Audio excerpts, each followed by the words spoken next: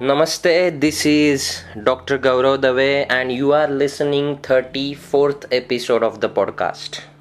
In this episode, I am going to talk about what is the normal and abnormal posture for the coitus or the intercourse sexual, and what will be the consequences or the effect of that posture on the fetus.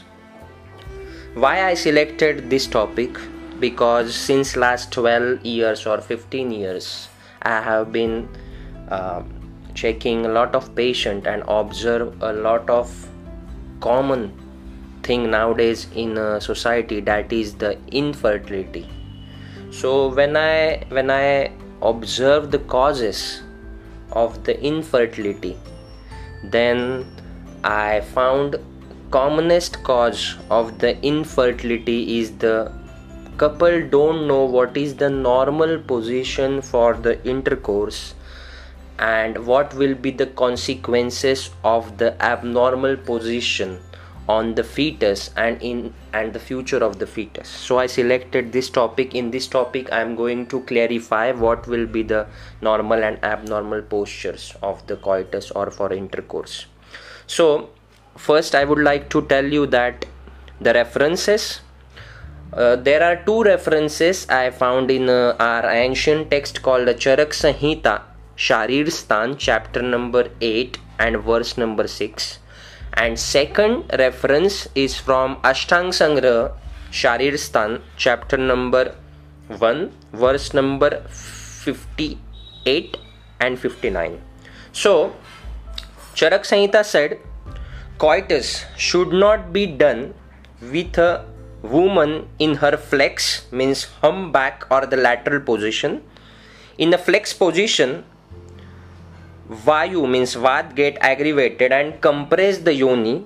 In the right lateral position, the curve getting displaced and obstruct garbhashaya means uterus. Similarly, in the left lateral position, displace the pitta, burns the rakta, that is the ovum, and shukra means sperm. Hence the reception of the bija, that is ovum, the woman should lie in a supine position so that all dosh remains in a normal location.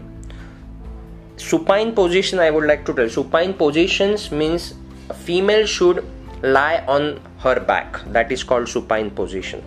And next they said man should not lie below the woman, because after this postural copulation or postural coitus, if woman deliver a male child, then he will have feminine characters, and if woman deliver a female child, then she will have a masculine habits or character.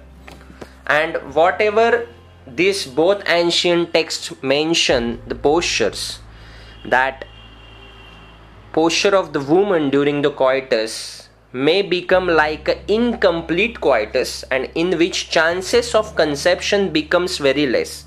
So this podcast is very small in size, but this is a most important nowadays, that couple do not understand the posture of the coitus, those who are expected a conception, of course, for them.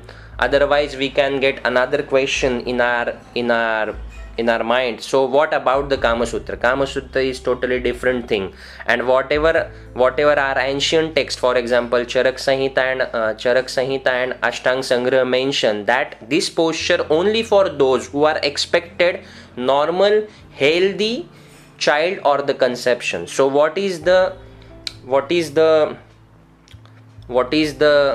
exact pinpoint purpose of this podcast? That is, those couple who are expected healthy child, they should do coitus in a supine position, not in a left lateral position, not in a right lateral position, or not in a humpback position. So thank you for listening this podcast. And if you think after listening this podcast this information is important, please, I would like to request you, please share the link of this podcast with your family and friends, and share the authentic Ayurveda knowledge with them directly from the ancient textbook. And if you would like to receive the Ayurveda knowledge or Ayurveda information regarding health, then I have Instagram handle, name is Dr. Gaurav Dave, spelling DRGAURAV and my email address is grafotreat, grafotrat @hotmail.com. Please share the link with your family and friends. Thank you so much. Namaste.